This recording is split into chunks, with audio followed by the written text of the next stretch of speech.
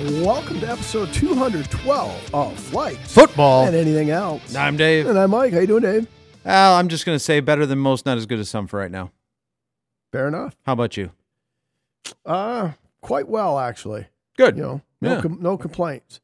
And actually, 140 episodes, that's all you actually did say.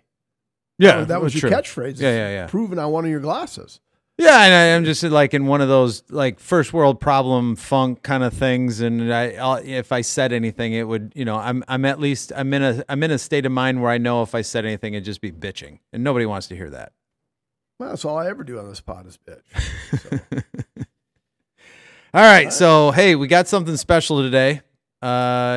Instead of the three beers that we would typically taste, we've got a case called Stone Brewing's 12 Days of IPAs, and they're 12 different IPAs from Stone Brewing. So Mike had a great idea. He's like, why don't each of us reach in, grab one, sight unseen, see what it is. I mean, obviously at that point, we'll see what it is, open it, we'll taste it during our segment, and then towards the end, we'll rate it like we normally do, but we're going to leave a little bit in the bottom of each one's bottle, and then we'll switch bottles, right? Yep, and see who pulled the better beer. And see who pulled a better beer. Right. And we can, depending on what each person rates their beer, the other person can call bullshit if need be. Exactly. All right. So All right. we're actually going to rate 6 beers, but in the same 3-segment format. Yeah. So Exactly. all right. All right, ready? Yep, I'm going first. Oh, wait a minute. Let me get those out of the way first. There you go. Don't look on the first one I touched. I'm going this one. Mine is the Never Ending Haze IPA. And naturally, I probably pulled the only 4% in the fucking bottle. No, there's 2 in there. Is there 2? There's All right. 2 in there. All right. All right. So the Never Ending Haze. Now I know what's in there because I wanted to at least get the specifics of what we pulled, and then we'll check Untapped when we go to rate it to see what the Untapped crowd rates them at. But let me. That's a 4%. I thought I saw one more that was a 4%er, but I'm not. Oh yeah, there we go. Well, there's one more in there called the Stone Go-To IPA. It's a session. It's a 4.7. So if we'll see if you end up grabbing that one or not.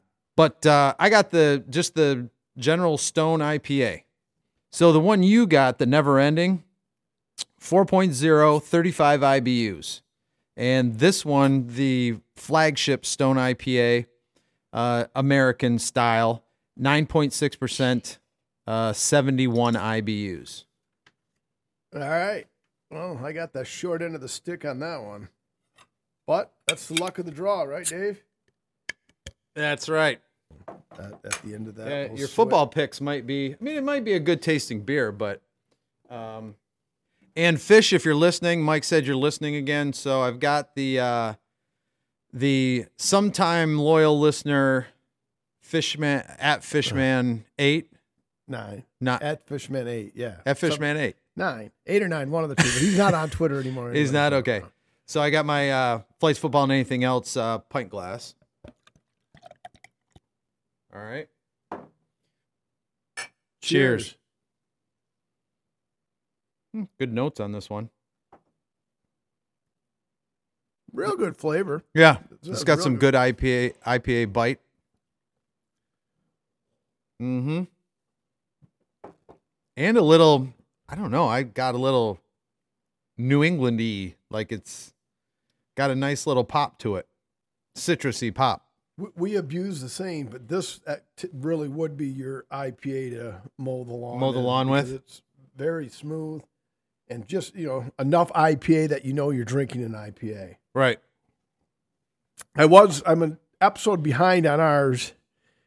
So I got about 20 minutes left of episode. This is 212, 210? 210. Okay. Because Cornette, all he did was release like 3 omnibuses for the Jim Cornette Experience and the drive-through because they're off. So they just they're like 6-hour pods, but all it is just clips of the past year. And I've pretty much listened to all of them. So I'm like, I'm not listening again. Right.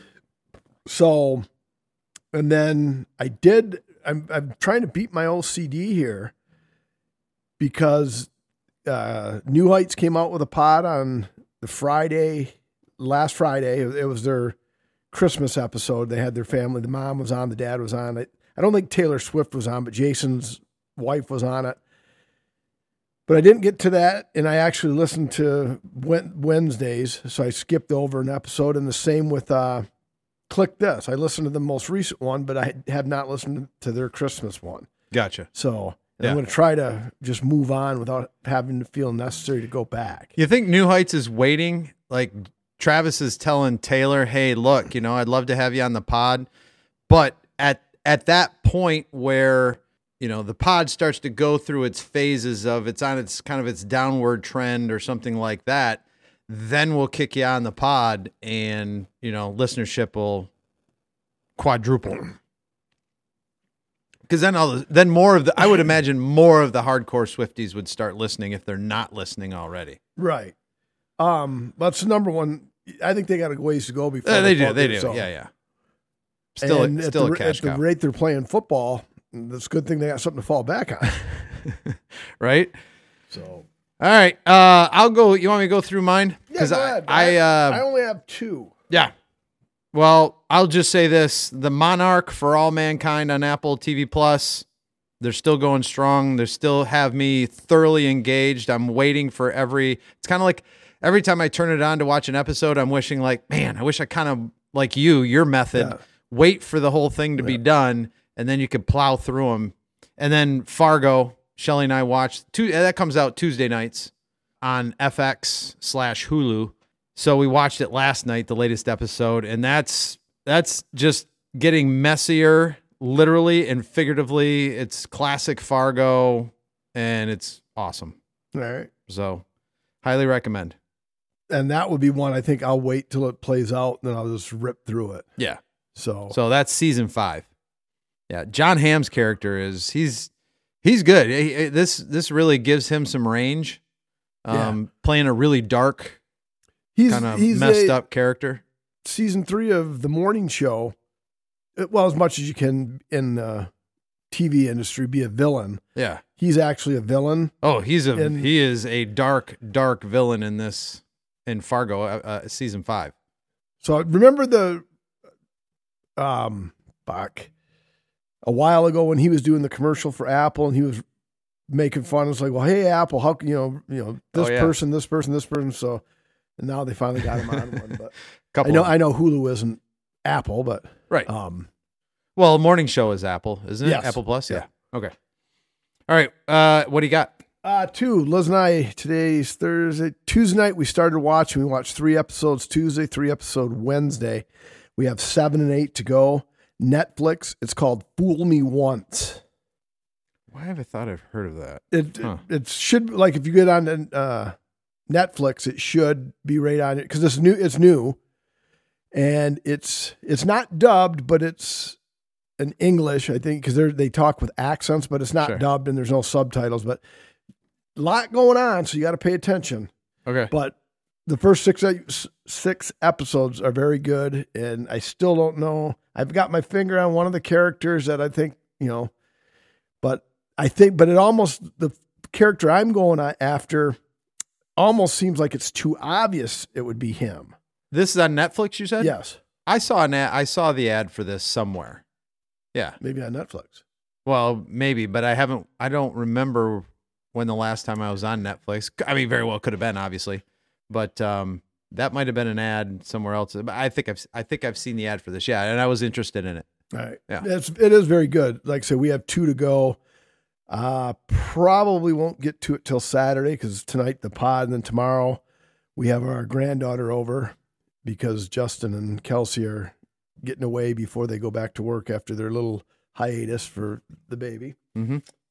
And the only other thing I watched, if we were on YouTube, the listeners would see the double thumbs up, 57 minutes. It's from a theater in Washington. It's got a 2023 date on it, so I don't know when it was filmed. but I hadn't seen it.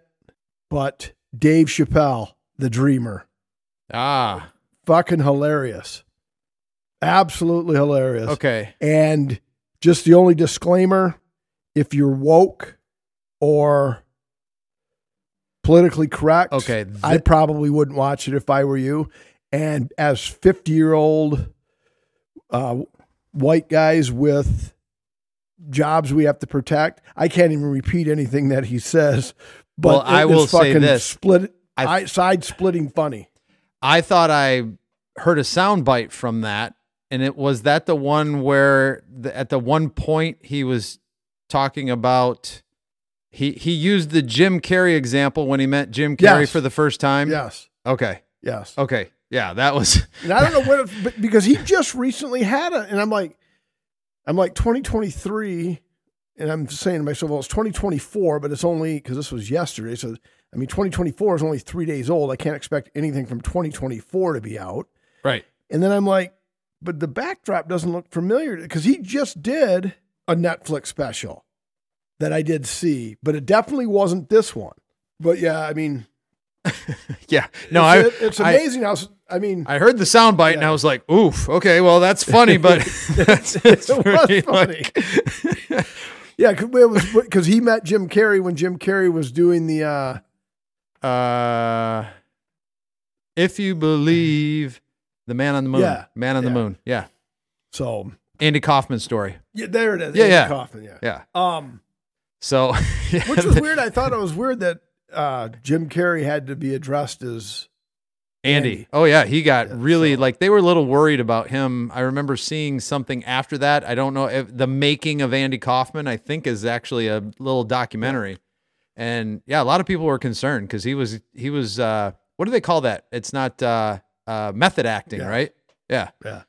Like getting so far into the role. I mean, everybody had to call him Andy, and he was pretty much wearing Andy type clothes, day in and day out. And yeah. The one thing I was baffled about, and this is, it's kind of a spoiler, but it's not a spoiler. It certainly looked like an indoor venue because he came back here because that was one of his first shows that he did was at this place. Mm-hmm.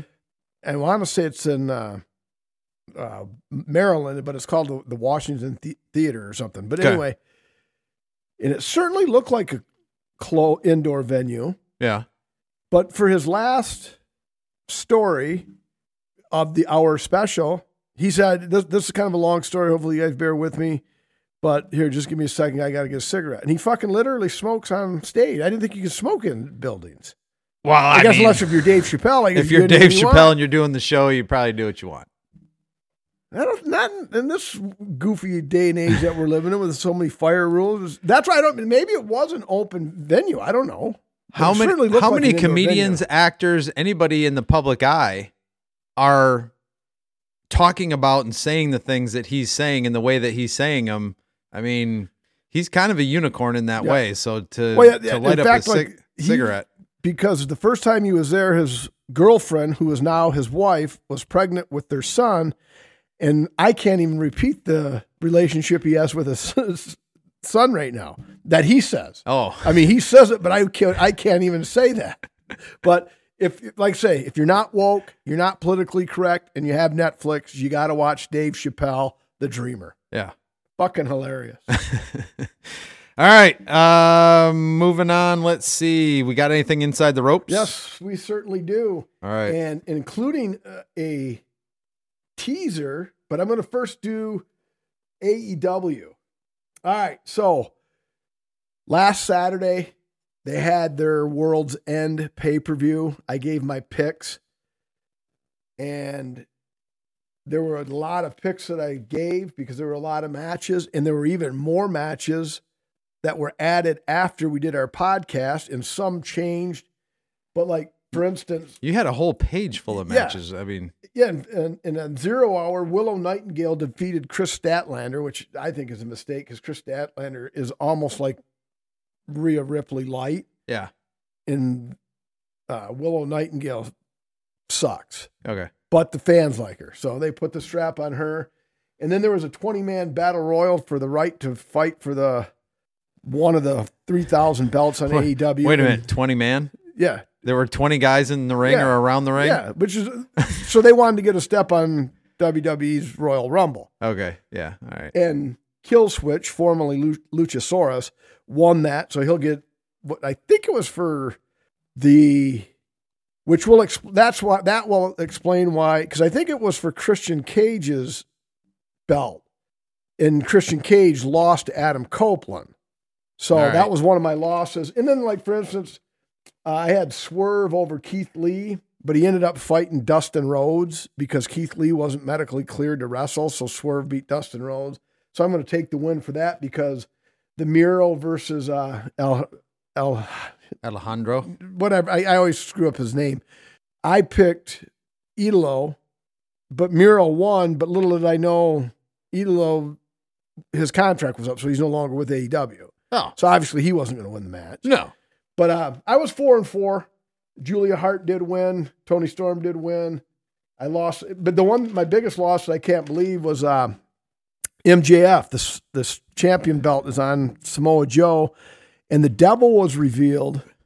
And Eric didn't really like the reveal. I didn't have as much of a problem with it because I wasn't expecting it.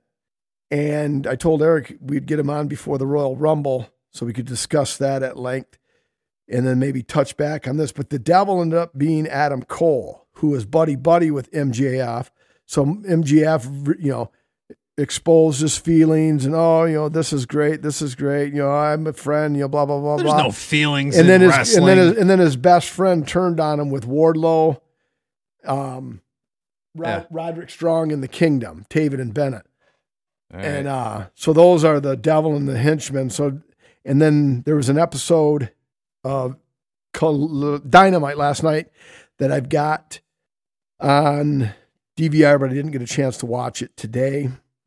So, and more on that in a second, because the only thing on WWE on day one, they took the strap off somebody on that, and I've already forgot it. It was a women's match. It wasn't Rhea Ripley, obviously. Come on. I wouldn't be here if it was. Because she did win her match. But a belt did change hands, I thought. You had, I remember last week, you said if so-and-so loses to so-and-so, I might be done watching wrestling. That was Rhea Ripley versus Okay. Ivy Nile. All right. And Rhea put her over a little bit, but eventually got the win. So, but the big story, they had kind of teased that former WWE champion set to make his in-ring return. So at the 10 o'clock hour, in comes Jinder Mahal, the modern day Mahara. And he's gone on to talk. He's bad-mouthing Americans and this didn't, this, that, and the other thing. And he was a champion. So I'm thinking, well, geez, they tease that. That's kind of fucking lame. And I'm like, okay, well, whatever. I guess he is a champion, so they didn't lie. And then all of a sudden, Rock's music hits. And and they, much like CM Punk, when he came out at Survivor Series, they blew the roof off the place. Yeah. So he comes out and does his Rock stuff. Mahal, after 3 or 4 minutes of verbal jousting, pretty good promo, whatever. Mahal jumps him. Then obviously Rock stops him and starts to come back, throws him out of the ring, blah, blah, blah, blah. And then he cut the end promo. He said, all right, one more thing before I leave San Diego. He said, Rock's going to go out to dinner. Should Rock sit at a table or a booth? Or should Rock sit at a booth? Yeah, Rock likes a booth. What about, should Rock sit at the bar? Yeah, Rock likes to sit at the bar. And then right when he said that, I knew what he was saying. He was referring to the head of the table, which is Roman Reigns' spot. He said, but The Rock is going to sit at the head of the table, and then dropped the mic and walked out, which I'm really confused now because how many fucking people is Roman Reigns going to have to wrestle? Because who is CM Punk? Okay, CM Punk, Seth Rollins. Okay, that makes sense, I guess. So then is Cody just out of everything altogether? And if Rock isn't back full time, in Mike Rock's fantasy booking, Yeah. Rock can't beat Roman Reigns. Because how do you, the guy who's been the champ for 1,000 days and he's wrestled like once, Right. but how do you beat him with a guy that, may disappear, for the XFL or UFL or whatever? This whole it's called. time you're talking about Rock making an appearance. He made an appearance this last weekend, pumping the USFL and XFL. Right. Yeah. So he's got that, and then he's going to be in another movie. Yeah. And so it'd be interesting to see where that goes. And then, so I'm playing around as you're setting up to record 212. I'm looking over my notes, and then I'm interested to see who it is. But I haven't clicked it, or I haven't read the article because I haven't seen the show, and I don't want any spoilers. And the other reason I was apprehensive about clicking it is because all these things, when you go to Google to search shit, you'll see a bunch of articles, and they're all clickbait stuff. Oh, yeah. But it says, The Rock returned Monday, and AEW said, hold my beer. Fans go nuts as WWE legend announces his Collision debut. So I'm guessing a WWE person was on Dynamite last night and is going to wrestle Saturday night on Collision. And so here's my prediction. When they say WWE legend, the clickbait part of it, and if I'm right, Scout's honor, even though I never was a Scout, I didn't hear anything, didn't see anything. My guess is it's going to be Matt Riddle. And to call him a WWE legend would be stretching the truth a little bit. But and I haven't, I clearly I haven't been following it like you have, but when you said Matt Riddle, exactly, there you go. That little voice in my head is, did you say Little or Riddle? Who is that? He actually was in the MMA. Who's and that guy? his gimmick, he was actually Bro and Randy Orton. Him and Randy Orton were a tag team partner before he got before Orton got hurt and Riddle got busted for weed. Oh, all right. And he's just as known for having a relationship with porn stars. Okay. So, but I'll be interested to see if I'm right on that. Mm-hmm. So, all right. Okay. But yeah, so that's Inside the Ropes. And then we do have Royal Rumble coming up like January 28th or something like that. But other than that, I think that's about it. It was we had New Year's shit going on. And sure. You hosted a really nice party. Well, thanks. Yeah. Liz did all the work. I didn't do anything. Sure.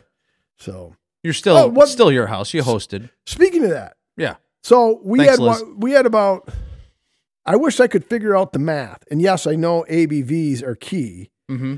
but all right, let's say the pod. Now, even though we release 2-hour episodes, yeah, it's generally a 4-hour night. By the time we start, edit stuff, finish, shoot the shit. Yep. 4 hours, give or take. Polish off a bag of chips. In those 4 hours, we have the 3 tastings. I may have, and this varies obviously. Yeah. I may have 1 or 2 before, and then 1 in between, and then 1 in between. So that's what? 3, 4, 5, 7 beers. Right. Over 4 hours. Correct. And there are sometimes, episode 209, perfect example, sometimes I don't even know my own name by the end of the 4 hours. Yes, it's only a 2-hour recording, but it's 4 hours of drinking. Yes. Went over to Fish's house, and now, should I have been driving? No, but that's why I had Nick drop me off and Liz pick me up. Right. Because I knew. Right. But I was over there 7.5 hours. Got over there at 12:15, got something to eat, put a good base in there, and then sat down at the card table, drank and played cards and ate garbage. Very good garbage. It was all good tasting stuff. Matt McRae's wife, Sean, makes good sausage bread. Yep. Liz made some pretty kick-ass sliders. A couple other guys brought wings from either Kroger or Walmart that were pretty tasty. Kroger actually had some pretty fucking spicy wings. They were good. The Walmart wings. So anyway, just all shit junk food, but right. And then we did that till the end of the Rose Bowl. Then I text Liz, hey, whenever you're ready, just text when you get here. And again, I shouldn't have been driving, but I wasn't. Yeah. 23 beers later, you wouldn't even really known I was drinking. Now, I'm sure Liz could tell I was drinking. Fuck, I just drank 23 beers. Right. But how do you drink? And it was Miller Lite. No IPAs, no nothing. Yeah. But still, 23 beers. I mean, it's not like Miller Lite is not elk. The only explanation I can give you is that with the stuff that we drink typically, or that you've been drinking, with an alcohol level or an ABV of 6, Right. minimum, Right. and you just came off of New Year's Eve, Right. which we all shared a 17.3 percenter, and there was some 11 percenters in there, and some. So your body might be used to, like, as far as your whatever system in your body gets rid of the alcohol. Those particular organs, they're probably used to, like, oh shit, here we go. It's like, Okay, we gotta get rid of he's drinking water tonight. Yeah, All right, it's pretty much like, it's just like, or it's just used to getting rid of it, and can get rid of it that fast. Probably as soon as it hit your stomach, it was half the alcohol was gone. Right. But I just thought it was funny because, because I was fucking. You drank 23 beers, a case of beer. Yeah, and the only reason I didn't drink the full case is because I drank one of those Miller Lights on New Year's Eve. Oh, gotcha. So I only had 23 to bring, but I drank all 23. Yeah.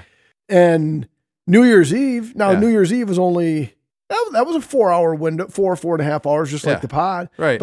And I bet you 12 ounce being a beer. Yeah. I bet you New Year's Eve I didn't have 7 beers, and I was fucking hammered New Year's Eve. That's what I'm saying. So if you would have, instead of taking that case of Miller Lite, let's say you took a 6-pack of Two Hearted. Oh yeah. Yeah, I wouldn't have won the $24.50 I won playing cards. I'd have lost all of it right away because I'd have played stupidly. Yeah. Which you might say $24.50, that's not much, but the last 3 years, I've lost $75 quicker than you can snap your fingers. So winning $24.50 is almost like hitting the lotto. There you go. And plus 8 hours with friends and bullshit and laughing and joking. Right. Thanks for the Mike Ditka book, by the way, Tim. Maybe he's so far behind on the pod. Maybe that's why he didn't show up to Fish's house, because he's typically there. Yeah, I remember him saying that. He brings a case of beer, drinks 3 or 4 or 5 of them, then drives home, and then he doesn't bring any food, but he leaves basically the remainder of his case for us to drink as what he's bringing. Right. And he's been there the last few years, but he wasn't there this year. So, but thanks for the Mike Ditka book, Tim, because you know how much I love to read. So, well, he just knows you'd like to stare at Mike Ditka. Yeah, you know what I mean. Just maybe think there's about some pictures of Jim McMahon in there. So I saw one of Jimbo Covert. But the first thing I saw the book is I remember the old SNL skit. Oh, Ditka or Godzilla. Yeah. We went to Indianapolis 500. Ditka in a school bus or Mario Andretti. Ditka. All right. Here we go. Are we rating? Let's rate and then switch. All right. I didn't leave you as much as you left me, but that's fine. I knew you were first because you're the host. Yeah. So you rate your beer first. Let me rate mine first. All right. So Stone. All right. American. All right. Okay. So I'm going to tell you my rating. Yep. And then I'll tell you mine, and then we'll switch, and then we'll. All right. 3.85. All right. You went 3.85. I'll write down your beer. I went 3.01 on the Never Ending Haze, simply because I thought it was better than a 3, but not drastically better. So I went 3.01. Mm-hmm. Very drinkable, decent flavor, but certainly you notice the lack of alcohol. Okay. But actually, as far as the beers that we drink go, that was borderline refreshing. Yeah, and it actually has a the label and everything. You'd feel pretty good about having that in your hand in the summer too, because it's got that. All right, so let's there you switch the bottles there. And like I said, I didn't leave you as much, but I knew I left you a little more because I knew you were going to like that. Yeah, see, they're just 2 totally different beers. Mm-hmm. This you can definitely taste. I think you said it was 65 IBUs. Oh yeah, and it was it's a IPA. I mean, this is, and that they skimped on it because of the lower alcohol. Yeah, I would rate this. So I'm going to say you won the battle of round 1. I don't know if I would go quite 3.85, but definitely over 3.7 or whatever. And I don't think we'll rate. So whose beer did you like better? Mine or yours? Mine. So did I. Yeah. And like I said, I would probably go in the 3.6 to 3.8 range on yours. Am I too low or too high with my? No, I think you're right there at 3.0. And if it didn't have the IPA flavor, like you said, it would have been quite a bit lower. Mm-hmm. Yeah. Yeah, but there were just enough of the Yep. T's of the IPA. All right, let me see what the Untapped crowd said. And let's see, going into here. Okay, first one I'm coming across, Stone Never Ending Hazy IPA, 4.035 reviews. Okay, 81,000 check-ins. Wow. No, that you haven't seen WoW yet. 81,000 check-ins, and that's 3.60. I think that's a bit high, but hey, teach his own. Right. Now, yours is just the Stone IPA, right? Yep, the Stone IPA, standard American style. Again, 6.9%, 71. Oh no, this is 71 IBUs. 71 IBUs. Okay, so this one, 434.1 thousand check-ins. 430. Almost half a million check-ins. 3.75. So right in between what you said and I said. And I think we may need to get you when we're editing, or one of the listeners can correct it. Yep. When we're editing, as if I do anything for the editing. When you're editing, or when one of the listeners, I think we might have to get you in for potential dyslexia. Really? Because I know you said this was a 9%er in the early going. And unless I hear dyslexia. Yeah, I don't know. 6.9%. Right. Because I saw that on the bottle and I'm thinking to Yeah. myself, I know he told me it was a 9.6 or a 9%. So when we're editing, maybe we'll do a listen back. Maybe I hear in dyslexia. Maybe I have dyslexic hearing. Or maybe you didn't want to say 6.9 because you knew where I'd go with that. Well, you know what you can't get wrong, Mike? What's that, Dave? Going to the Maple Grill. So Tuesday, Shelly and I went out to the grill and we got the buffalo chicken dip starter, and then the jalapeno cheddar brat burger. Unbelievable. Delicious. I got the Hemlock Haze IPA, and that's a 6.4. But Don was there. Remember Don from he had something that they had just gotten out of the barrel, and it's called the Bourbon Barrel Birkin Bronze. So what they did is they took their Birkin Bronze Scotch Ale and they put it in a Journeyman Distillery bourbon barrel for 1 year. And I tell you what, I think you would like this because sometimes with the bourbon barrels, it's that bourbon, it's on the finish, right. This didn't have that. It had the oak barrel flavor on top of the Scotch Ale, but it didn't have the bourbon bite at the end. Really interesting. One of the very few beers that I've had like that. So if anybody wants anything like this deliciousness and the 18 taps of craft beers and ciders, go to 13105 Gratiot Road in Hemlock. But before you go, make sure you go to the website, see what they've got on the menu, see what they've got on tap, because everything is fresh, everything is local. Go to the Maple Grill, GRILLE.net. Check it out. And then when you get there, tell them Mike and Dave sent you. That's exactly correct. All right. On to this next tasting. All right. So the lid is up. Get the ice out of the way. I'm going to go 6. 1, 2, 3, 4, 5, 6. All right. Here we go. What do you got? I've got Stone's Delicious IPA. All right. Now, they've got 3 of them in this pack, so I don't know which one you got. I've got the 7.7 one. All right. So there was a Delicious 7.7. So you got the Citra. So the Delicious Citra IPA, 7.7 and 75 IBUs. All right. And I've got the Hazy IPA. And the Hazy Not the Never Ending Haze. Looking at the list here. Oh, there it is. So this is a NEPA. So it's a New England IPA hazy, 6.7%, 35 IBUs. So Dave got the NEPA. And Mike got the, what do we say? The Citra Delicious? Yeah, the Delicious Citra. The Stone Gargoyle, our loyal guardian and your symbol of quality. And we're both going out of the Storm Cloud. Storm Cloud glasses from no, not Saugatuck. What am I talking about? That's from Frankfurt. Yeah, Storm Cloud Brewing in Frankfurt, Michigan. This is from loyal listener Josh Windy. That's what I thought Josh got us. Yeah. Yeah, that's probably enough. Cheers. Cheers. Mm-hmm. Yep, fairly New England-y. Mine's similar to the Never Ending Haze, but you can easily get that 3.7 extra on the alcohol because it's a little fuller, if you will. Mm-hmm. All right. Well, okay. Started off. You know who else is listening to the pod lately, Dave? Who's that? It's got to be Mr. Alexander Ovechkin. Yeah.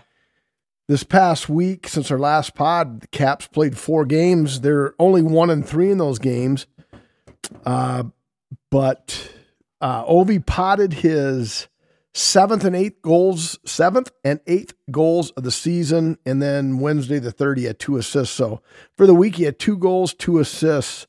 The first goal was versus Nashville in the 3-2 shootout loss. And then the day after New Year's at Pittsburgh, they beat the Penguins 4-3, and he had a goal.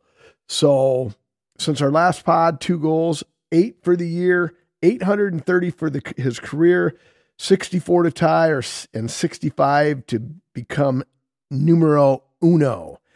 So yeah, he's limping that direction. I mean, the last 2 pods, he's got 3 goals, which is 3 out of 8. What percentage is that? 60-ish? Yeah. No. 30-ish. 3/8. Yeah. 30-ish. So 30-some% of his goals have been in the last 2 pods. But again, I'm at this point, I'm going no. Yeah. So I mean, I still no. Yeah. Right. All right. So unless what's the stuff that Frank Thomas and Doug Flutie are pushing? Nutrigenics, yeah. Nutrigenics or something. Maybe he gets into some Nutrigenics. And if he plays forever, I mean, if he plays forever, I mean he's going to get it. But and you know what? If he doesn't get the goal, at least she'll like it. Exactly. Yes. Where's the? Yeah, it's too late. Yeah, too late. Too late now. for the rim shot. All right. NCAA bowl games. Florida State mailed it in. Got obliterated by Georgia. Georgia beat their own record of largest victory in bowl games. More on that in segment 3, though, so we're going to move on. And here's one for you, Dave. Yeah. And it's funny, I must have done a lot of research because episode 210, which I said earlier, I was 27 minutes from the finish. Yeah. We were talking about the Michigan-Alabama game in episode 210. I said, we'll talk more about it next week. I said over-unders 44.5, 45.5. I'm thinking something like 31-27 Michigan. So that would be Michigan in the over. And then fast forward 210 to 211. I'm like, I still like Michigan in this game. That over-under is a little low. 44, 44.5, 45. I'm thinking something like Michigan 27, Alabama 20. If you don't believe me, folks, go to episode 211. It's around the 57-minute mark. So as pathetic as my NFL picks have been, and I'm wrong about 8 out of 9 times on this podcast, that's almost, I think it was Wisconsin game. That's the second Michigan game I've almost hit exactly on the head of the score. Why didn't I fucking I did bet Michigan to win that game on my ESPN account, so I won money. Yeah. Actually, it was a parlay. I had Michigan to cover the 1.5 and Blake Corum to score a touchdown. And Blake Corum scored right out of the chute. So, but man, because you can pick the score on these. And to nail a score, I mean, you get the odds are astronomical because you got to hit right. Exactly. Yeah. So, but shame on me. Hopefully one of you guys out there listening on a whim picked Michigan 27, Alabama 20. That said, again, like I say, I won money on it. Mm-hmm. You call a timeout, and that's the best fucking play you can come up with is to have your quarterback just run into somebody. That's what I thought on the onset, but when they slowed it down and had the camera from behind, if you saw which is usually where I like my camera. Alrighty then. They've been having trouble with that snapper, and he's not their starter, correct? I don't know if he's their starter, and that's I'm going to refute that point. I see what you're saying. It was but on a bad snap like that, doesn't it turn into a fire drill and you just start running helter-skelter, kind of like the Alabama Auburn I think he game? freaked. I know, but I'm just saying the whole timing of the whole everything was thrown timing's off, so I'm just going to run right into as many Michigan players as I possibly can. That's what happened. That's what everybody in America was, I'm sure a lot of the diehard Michigan fans were, kind of at first, their first reaction probably was like, what the hell? And then, yeah, because everybody did that. They were like, what the hell was that? And then, but otherwise, it was an entertaining game to watch. It was for sure. I think it was the second or third highest watch. It was the highest rated non-NFL game this year. Right. And I think it's the third highest of the, CFP, college football playoffs. Yeah. I think it was the third highest rated game ever. So, very good game. And then in the second game, I didn't pick the score exactly right, but I did say, Washington's getting 4.5. I said that is the wrong team's favored in this game. I don't get it. I said, take Washington plus the points and they will win the game. Yeah. And they won. They had to hang on for dear life, but they won the game. Correct. So we have the national championship game. I forget what bowl that is. Sugar? No, they played the Sugar. I don't think it has a bowl name, does it? I thought or the name of the stadium. Is that what you're referring to? Because the Sugar Bowl was played. Okay, Sugar Bowl was played. Rose Bowl was played. The Orange Bowl was the Florida State Georgia game. So what's the other big Fiesta Bowl? That's got to be it. Yeah, I think it's the Fiesta Bowl. So January. I was just trying to look it up quick, but January 8th, we're going to go with Fiesta Bowl. That'll be a corrections corner if I'm wrong. We have number 1, Michigan, undefeated. Number 2, the Huskies of Washington, in a rematch of a Rose Bowl of years gone by. I remember when Steve Entman was the big stud defensive player for Washington. But Washington also 14-0. Michigan is laying 4.5. The total is 55.5. Washington, I feel, has been getting disrespected all year by the odds makers. I mean, obviously they're rated number 2, 14-0, but I think it's that West Coast bias, but I don't think they've played a defense like Michigan's all year, and I think Corum and company should be able to run wild on Washington. I'm going to go Michigan in the over 31. I'm sorry, Michigan in the under, because I've got 31-23. Michigan. All right. So 31. If I nail another score perfectly, that's 54. The total's 55.5. So, but if you don't want to bet both the side and the total, I would take Michigan, lay the 4.5 and stay away from the total because, I just said 31-23. That's 54. That's dangerously close to 55.5. But I'll take the Wolverines, lay the 4.5, and based on my prediction, I'm taking the under, but I like the side better than the total. I'm trying to think of whether if Michigan has the screw ups, especially with their special teams, if they can get past that like they against Washington, like they did Alabama. Maybe not. I mean, you're talking about a flubbed extra point. You're talking about, was it 2 dropped? A drop kickoff and a drop punt, or 2 drop punts? I remember the punt for sure, but I was actually sitting with my back to the TV playing cards. Right. It was my own, and Fish had a Florida State hat. So it was my own form of silent protest. I didn't watch the game, but Okay. I mean, I peeked in the mirror and Yeah. had to watch it in reverse, but All right. I mean, I would agree with you. I like Michigan. I think they're going to clean up their special team stuff. And I'm going to give that first one, I think it was the first kickoff, because the sun was starting to get low. It was right in his eyes. the sun was beating down on his baseball hat. The air was getting warm. His beer was getting flat. Right. Yeah. That's exactly what I was going to say, but different. Do you know what that is? No, I mean, I recognize Yeah, it, but this is not a Stump Dave segment. No, it's not. So It's not. we're gonna quickly move on past Go that. ahead. All right. So, okay, you did college football quick. Yes. I was 21-21 in my pool. After a amazing start, I never even checked back because I had one stretch where I lost like 9 straight games. Oh, and you just So, said, yeah, you just said, so- fuck it. Well, while you talk about college Basketball. basketball, Yeah.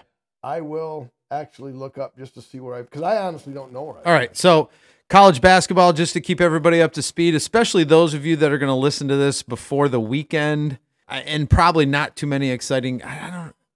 There's a couple of decent games over the weekend, even though we've got the NFL action. But you still have Purdue, Kansas, Houston, UConn, Tennessee, Kentucky, Marquette, UNC, Illinois actually kind of bumped up there, and Arizona is at number 10, then Oklahoma, BYU. Number 13 is Colorado State, Duke is 14, and Memphis is number 15. Now, 16, you're like, wait a minute, where's number 16? So on Wednesday, the U, Mike's football team, not basketball team, upset number 16 Clemson 95-82.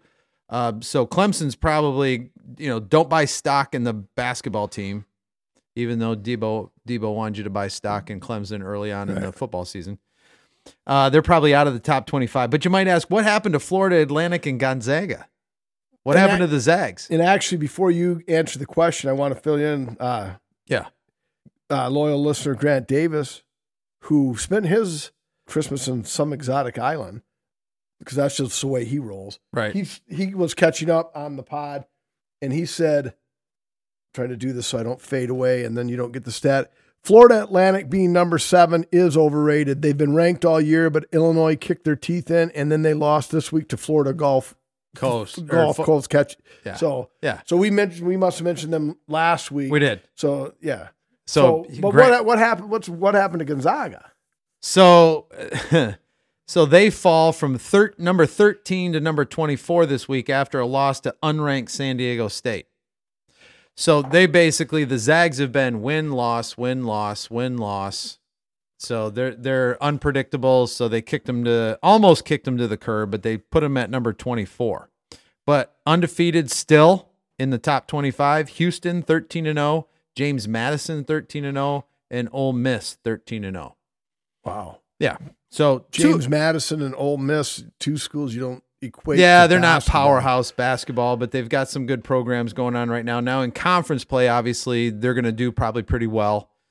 Houston is the only one that is occasionally many years ago, they were a juggernaut. Phi Slamma Jamma. I was going to ask you, do you remember the? Heck yeah. Yep. And that was against NC State, wasn't it? Yeah. The 1 year Jimmy Valvano was coaching. Yeah. It was Olajuwon, Oh god. Clyde Drexler. Yes, thank you. And then they had a guard that his name escapes me. That for sure I'm not going to remember. I was kind of mad at myself for forgetting Clyde. But that's what college basketball is all about right now. So and Izzo maybe has the Spartans on a little bit of a heater right now. We'll see what happens with those guys. But as soon as anybody mentions, hey, the Spartans are doing well, they're on a heater, they usually end up losing to, Mary Margaret of the Blind. So we'll see. Who's uncharacteristically solid this year. They passed the ball well. Right. They managed to keep all 5 in the starting rotation. All right, so nothing MLB. I know Colin Morikawa right now is leading in the first round of the I don't know. whatever tournament nobody pays attention to this time of year. But the Masters is the first week of April, and they're already advertising for that. But is there one tournament before the Masters that is kind of like a pretty big tournament just because everybody's getting ready for the Masters, or is really the Masters kind of the kickoff? I want to say because of the pandemic, they switched the rotation, so this can be a corrections corner. Somebody can call me on this, but I want to say it's either the PGA Championship or the Tour Championship, one of those two. Okay. So it's a bigger one, but one of those is not considered a major. So I think the PGA Championship is, and that's usually later in the year. But if Jim Sonny Baird, who, by the way, a little shout out to him, he was engaged on Christmas Eve. So hey, congratulations, congrats, Sonny. Jimmy. Yep. If you still listen to the pod, I know he does a lot of driving, but I don't know if he listens to the pod or not. But he'll be the first to text me on any golf-related info because he's a golf nut. Gotcha. But congrats on your 100% upcoming nuptials. There's a $5 word in the second segment. I never would have been able to think of it in the third segment. All right, are we going into? Yeah, if there's nothing else, I think playoff it's time. Picture. Let's go. Let's get into. First of all, let's recap Week 17. Let's do it. Like I've been saying all year, and the Dallas game is kind of an asterisk because I said McCarthy and Dak are being McCarthy and Dak, and shitting themselves. So I don't know if I count the Miami win as a quality win or not. Right. And then what does Miami do? They go to Baltimore and got bludgeoned. And I tell you what, that Baltimore team is a scary fucking football team right now. Oh, hell yeah. Yeah. Everybody. And Lamar Jackson cinched up another MVP award. Yeah. I think, because even if you want to still make the case for Purdy and McCaffrey and say, they only had one bad game, those two are going to cannibalize each other's votes because, one guy that really wants to favor them is going to vote McCaffrey. The other guy's going to say, well, Purdy deserves it. Right. And then even one guy's going to say, well, it's actually Deebo Samuel. Right. Whatever. So congrats to Lamar Jackson on I think it's his second. The Bears win their fifth straight at home. And I saw a sign in the stands at the Bears game. We got an election year coming up, and I think Shelly's making popcorn because I smell the popcorn. Oh, wow. Hell yeah. The fans in the stands had signs because it's election year. Right. Fields and More in 24. And Amen. I text my former employee, lives next door to my mother-in-law right now. I consider him a friend. I've known him for many years. He's also a Bear fan. Unlike me, he's Bears, Cubs, Bulls, where I'm Bears, Red Sox, Sixers, but we're both Bear fans. And I sent him a text watching the Bears-Falcons game, and you can check back 3-4 pods ago when I went on a rant about Justin Fields. And actually, it was one of the first pods I've listened to where I said I repeated that Justin Fields was not the problem 100 times. Yeah. I text Zach. I said, bro, if they move on from Fields, you may be getting a lot of Bear shit dropped off on your porch. Because I'm saying that now at 56 years old, I think I'll always be a Bear fan. The old cheer for the name on the front, not the name on the back. There's no way they can move on from him. I don't know why they would. Right. Is he perfect? No. But he's going to get better. That's what I'm thinking. Yep. And and like I said, the only thing is, I think if you keep, and this is the 100th time I've said this on the pod, if you keep Fields, you got to keep Eberflus and Getsy. Right. If you're going to move on to Caleb Williams or whoever, then fire everybody. Start over and build from the ground up. Right. I don't want him to do that. Yeah. No. Marvin Harrison Jr. would look nice in a Bears uniform getting thrown to by another Ohio State alum. Right. DJ Moore, like DJ Moore said when they were talking about it, he said, shit, I thought I was the number one pick in that trade. Because the Bears got the number one and DJ Moore. And DJ Moore, like, fuck, I am the number one pick in that draft. Because DJ Moore is better than anybody. DJ Moore is certainly better than Bryce Young. Yeah. And that's who the Panthers took with the Bryce Young. Yeah. And the Panthers are so frustrated by it that their owner's throwing drinks on people. So Right. Yeah, no, I 100% agree. all right, quick note, dive into the playoff picture. Now, do you want to just, like, after week 17, you're 13 and No, 20? we're not there We're yet. not there yet. No, Okay, we got sorry. 2 more things to cover. Okay, my bad. Playoff picture. Yeah. You got Ravens locked in at 1, Niners locked in at 1.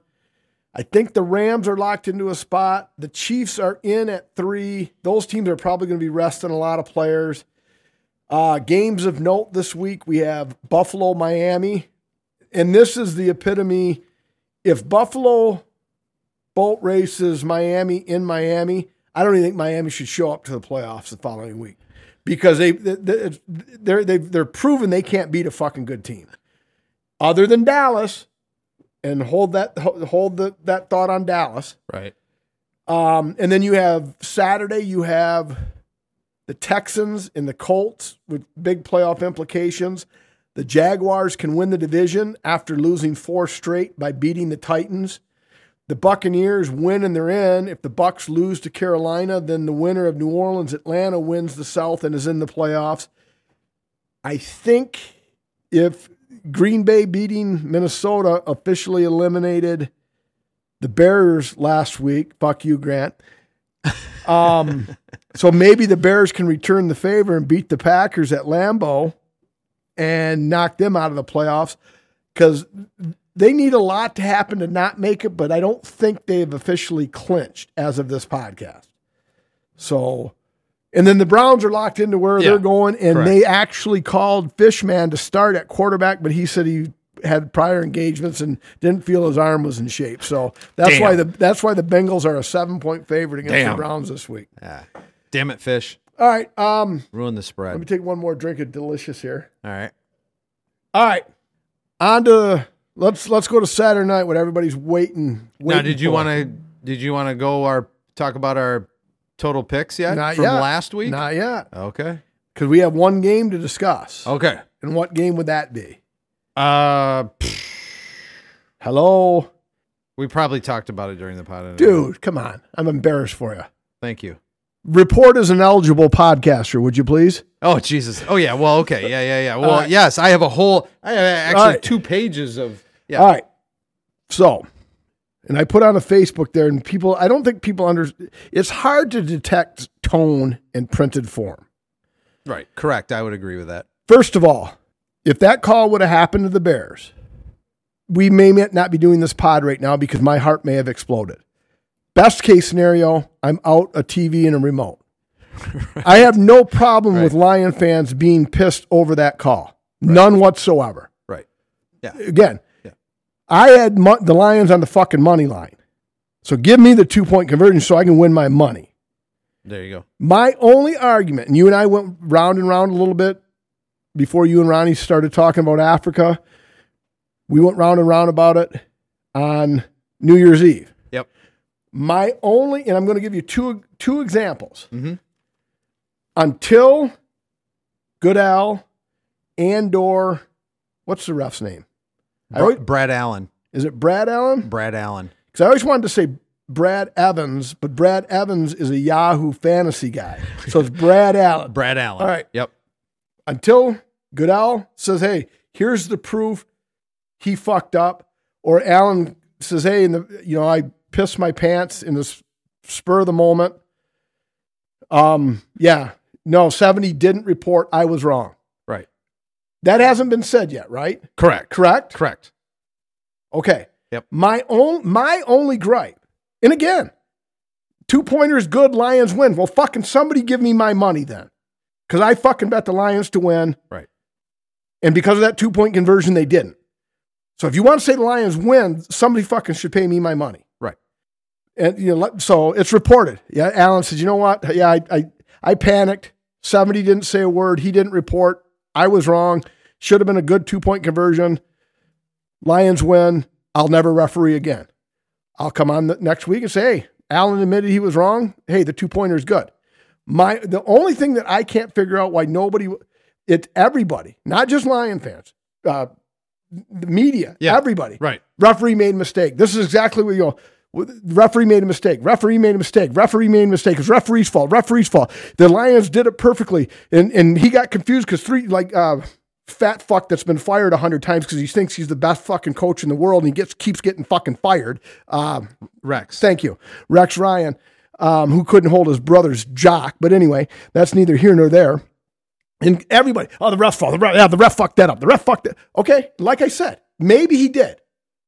And I'm willing to say that. And again, if he did, pay me. But there's no way in the world that a player made a mistake and 70 goes out there, says, I'm eligible.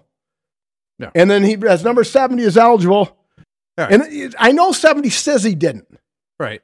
But hey, you know what, Dave? Senior in high school at Arthur Hill. Yeah. I was all-state first team, and I had full ride scholarships to UCLA, USC, Texas, Alabama, and Michigan. I just didn't want the pressure, so I declined them all.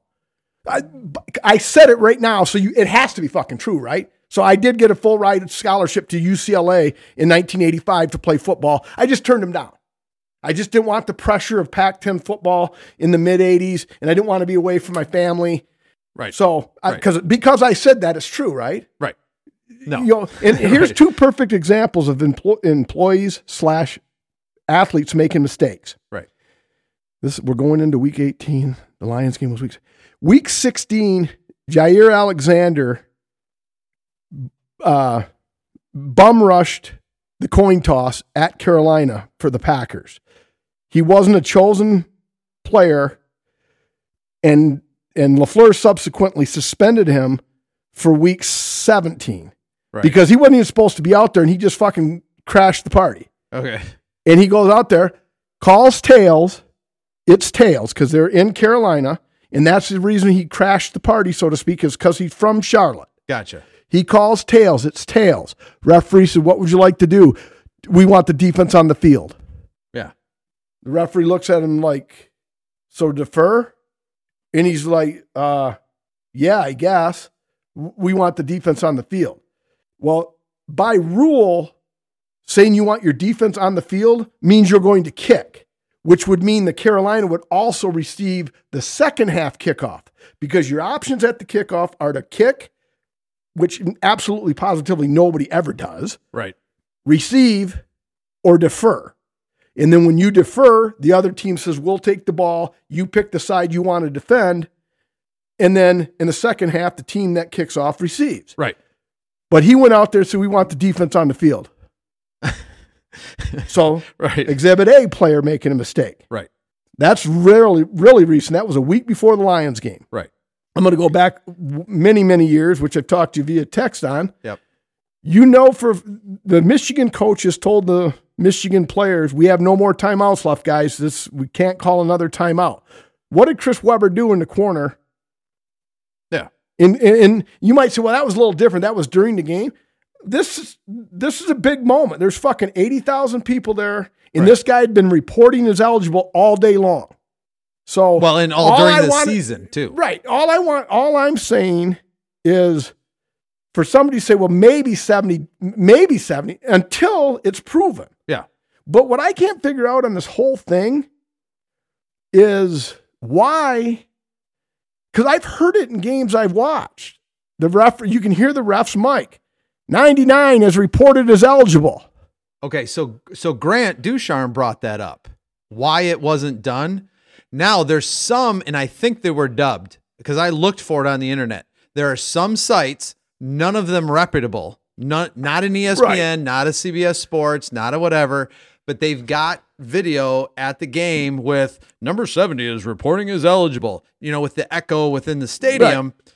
But then I would try to, go and look at, like I said, some of the more reputable mainstream media websites or platforms, and nobody's got that. Right, which is baffling to me.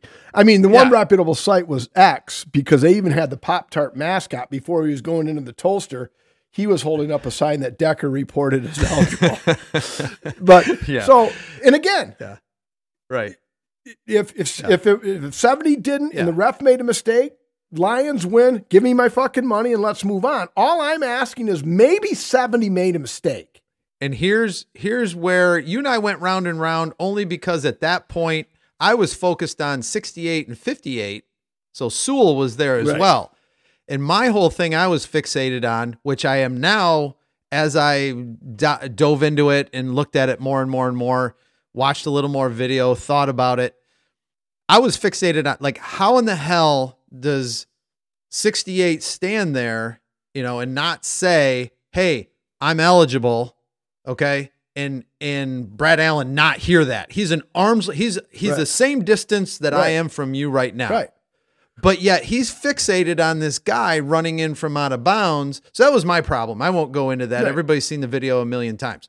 But your point is, and what I also have come to the conclusion is, you got three linemen standing there. They're trying to create confusion. And guess what they did? They created confusion. They create a lot of confusion because Brad Allen, you know, in a lot of the, like I said, a lot of the mainstream platforms where they have that technology, and they did the little the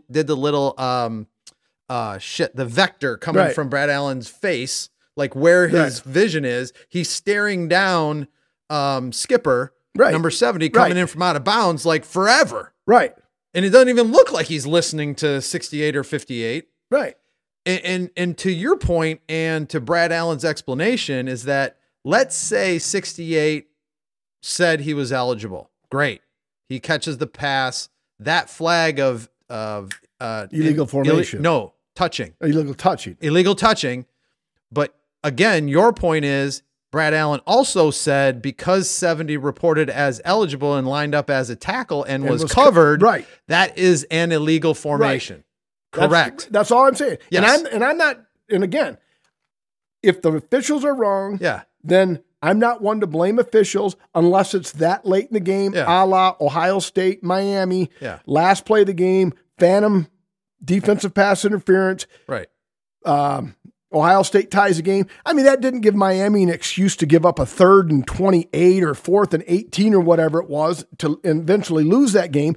But that flag came at the last play of the game. Without that flag, the game's over. Without this flag, the Lions win 21-20. Right. So when the timing of the penalties, I think, are key, and they can be, you can blame an official when the game is that late. Sure. And if it's proven that he's wrong or he lied and he says, you know what, I fucked up. Yeah, it was wrong. Like Don Dinkinger did with the Cardinals-Royals World Series when he called that guy out. Or when he cost the other umpire who cost that Tiger the perfect game. But, he called him safe, and he's fucking out by a mile. And the guy, the umps in tears after the game saying, man, fuck, man, I cost you. I'm sorry, I blew it, Yeah. And then the pitcher's like, yeah, don't worry about it, dude. It ain't that big a deal. Who cares? Right. The World Series one's obviously a little more important, but sure. Until that happens, all I want is possibly 70 made a mistake as well. It's possible, but what I think probably happened, and this is where we're going to come to this right here. That's yours. Because you said, because I said he wasn't within 10 yards. Okay, and you know what? And I said 10 yards. So New Year's Eve, I made a bet with Mike, and we shook on it. And I said Skipper number 70 didn't even get within 10 yards of Brad Allen before Brad Allen started fading, walking over to he got within 5 yards. Right. So I was wrong. Hey, thank you. Yep, we shook. Perfect. There's your $10. But what I think maybe happened, and this is on the Lions as well, or Skipper, maybe he's coming in saying, I'm not eligible. I'm not eligible. Meanwhile, he's got two other guys right there basically in his face, and you've got the crowd, and you've got the moment. He's been coming in as eligible, not only that game, but all season. And so, and this brings me to my next point. So I've made up a little quiz here, all right, and I want you to take the quiz. We're going to read through them together. Here's your pencil. Right. It's an extra piece of paper, but we've gone through all the facts, correct? So this is a 1-question multiple choice quiz. All right. Yep. So based on the facts that we have just talked about, the reasons the Lions got robbed. All right. And It's not a 4-question multiple choice question. It's actually a possibility of A, B, C, D, E, F, or G. Okay. So one of these answers is the correct answer. All right. Are we good? All right. Yep. All right. So answer possibility number 1 on this multiple choice question test for the reasons the Lions got robbed. A, this is the Dawson Show, and like Jim Carrey and the Truman Show, this was scripted to give me something to do for the show today. B, this is just another glitch in the Matrix. C, Jerry Jones hired a private investigator and dug up some pictures that Brad Allen didn't want leaked. D, maybe someone in the Lion organization slept with Brad Allen or a family member, exchanged a bogus number and then never called back. E, since Brad Allen knew about this potential play ahead of the game, it is conceivable that he could have seen the opportunity to not ruin Jimmy Johnson's "How about them Cowboys" day. F, Brad Allen is secretly dyslexic, and that's how he understood Dan Campbell's explanation of the play prior to the game. Or G, the Lions sent 3 players to report to Brad Allen that only one of them was eligible on this play in order to create confusion, and they actually created confusion. I'm going with G, although it could just be another glitch in the Matrix, which is B, but I'm going G. The Lions sent 3 players to report to Brad Allen that only one of them was eligible to create confusion and actually created confusion. Mike, I'm going to grade this right now. You got 100%. You're a fucking genius. Perfect. But here's the one angle that the Lions fans are not looking at. Mm-hmm. And at the conclusion of Sunday night, I doubled down on my theory. You can go ahead and listen to this pod in the 2022 season when the Lions were 1-6, and I was pumping the tires of Dan Campbell and what I thought of him as a head coach. He's going to utilize this much the same way Michigan has with us against the world and say, you know what?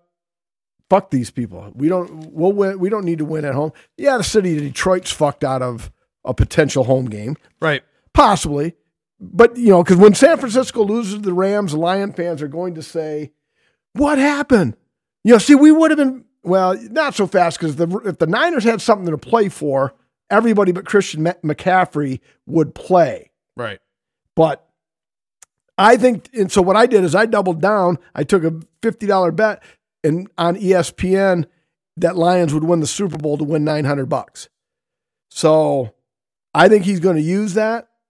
And let's go, which will segue into our picks this week. The game I'm going to bet money on is the Lions, but I said to the listeners I wouldn't give the Lions as one of my picks.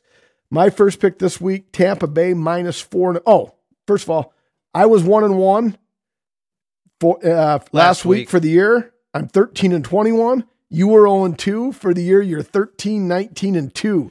So by percentage points, you're ahead of me.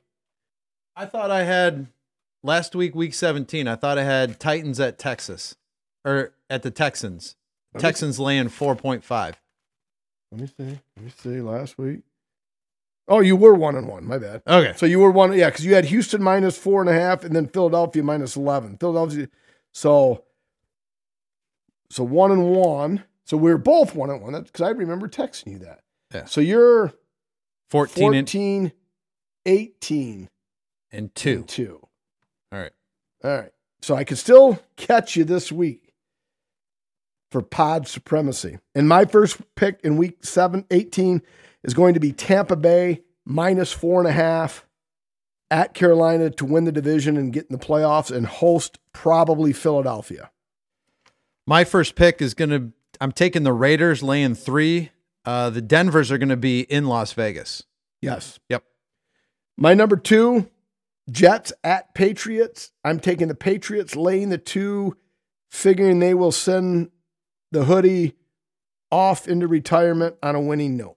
And my second pick, I got to go with it. The Lions are laying 3.5 against the Vikings, and like you just said, for the reason you just said, I think they're going to try to take the Vikings to the woodshed and just like like we had talked earlier, send a message. Yep, and that's actually a game I will bet real money on.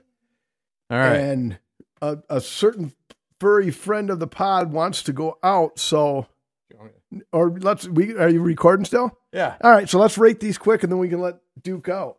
All right. Delicious IPA.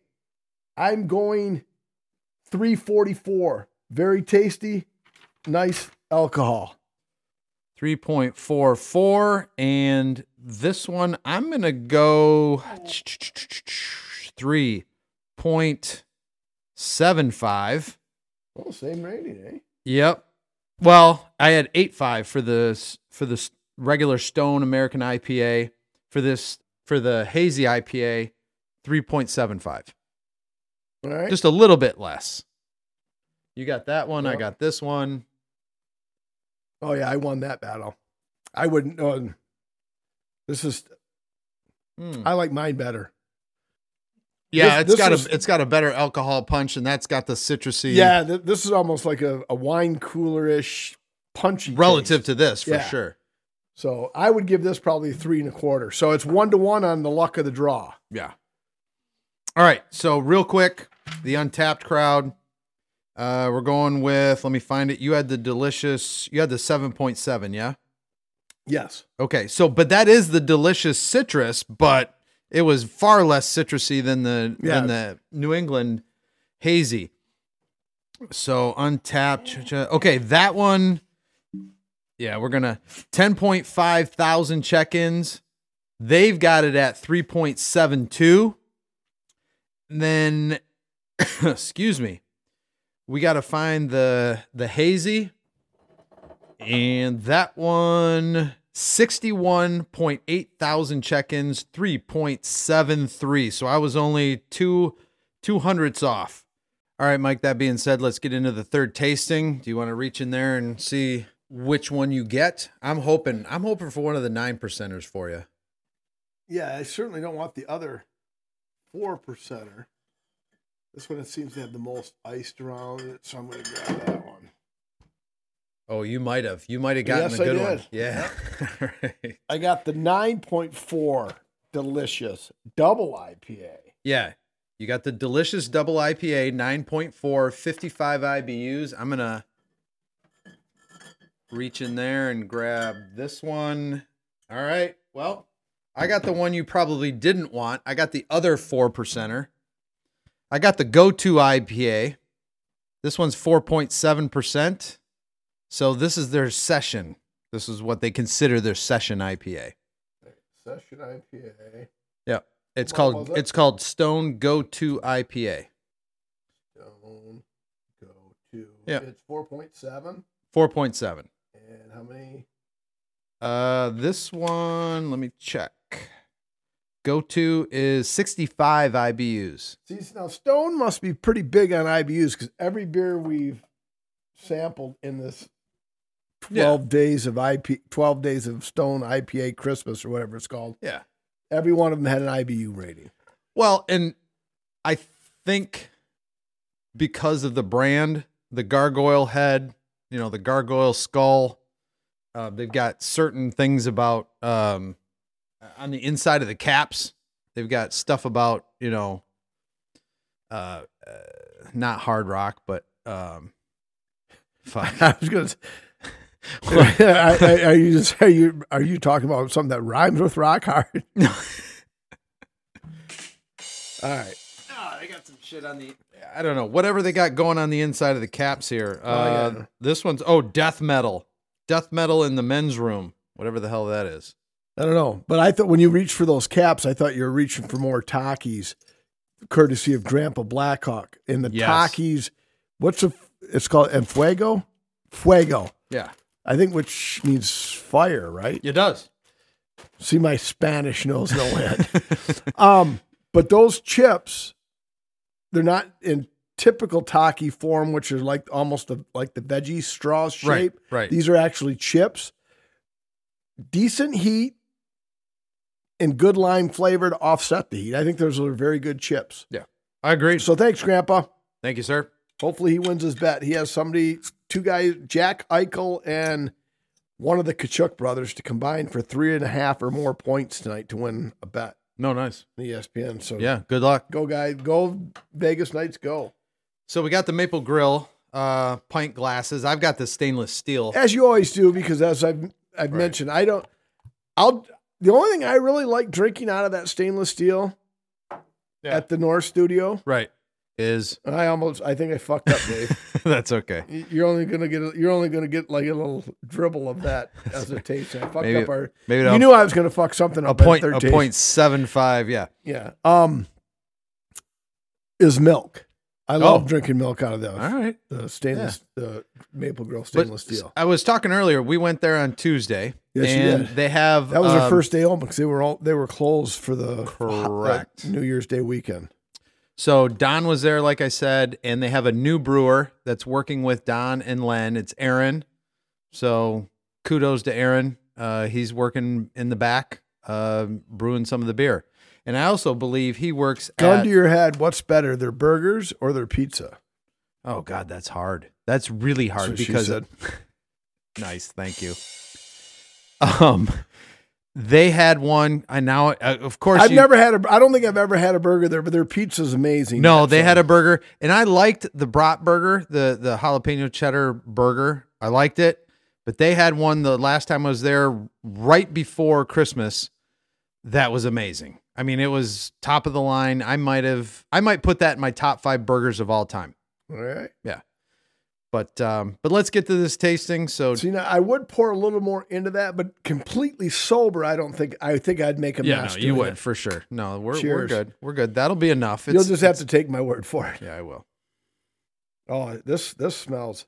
See, I'm not actually liking the notes on this. That almost does that. Could I fool you into saying that's a Two-Hearted? Yes, 100%. Yeah. Yeah. Yep. I don't know, something about this go-to IPA. I hope it tastes better than it smells. That's what I say.